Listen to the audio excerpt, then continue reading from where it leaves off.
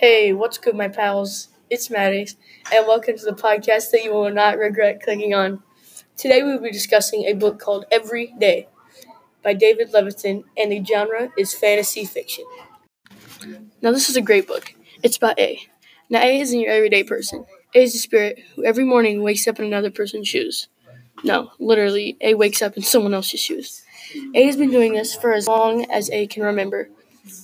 A does not prefer a specific gender or show more compassion to a specific gender. A just must blend in with society.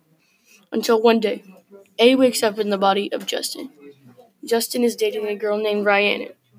A instantly falls in love with Rhiannon, and they will go miles upon end just to see each other every day. Will this cause conflict? Is this fairy tale love story meant to be? Read Every Day by David Levitin to find out for yourself. When I was saying that this book was great, I wasn't lying. This book is the most unique book I have ever read. The fact that the author thought about a spirit that takes someone's body every day is brilliant.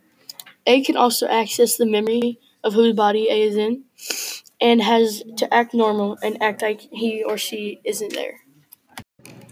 Another thing I like about this book is the consistency. You know A will be in a new shell every day. A checks their email every day because that's the best way to stay connected.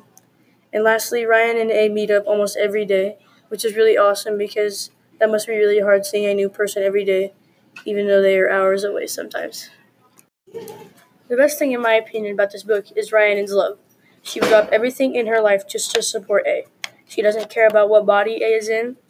She will still love A the same, and is always happy to see A, which is amazing.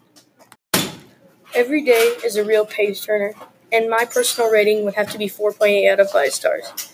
You can find this book at your local library or your classroom. This was your boy Maddox with the podcaster Rooney, and I'll see you next time.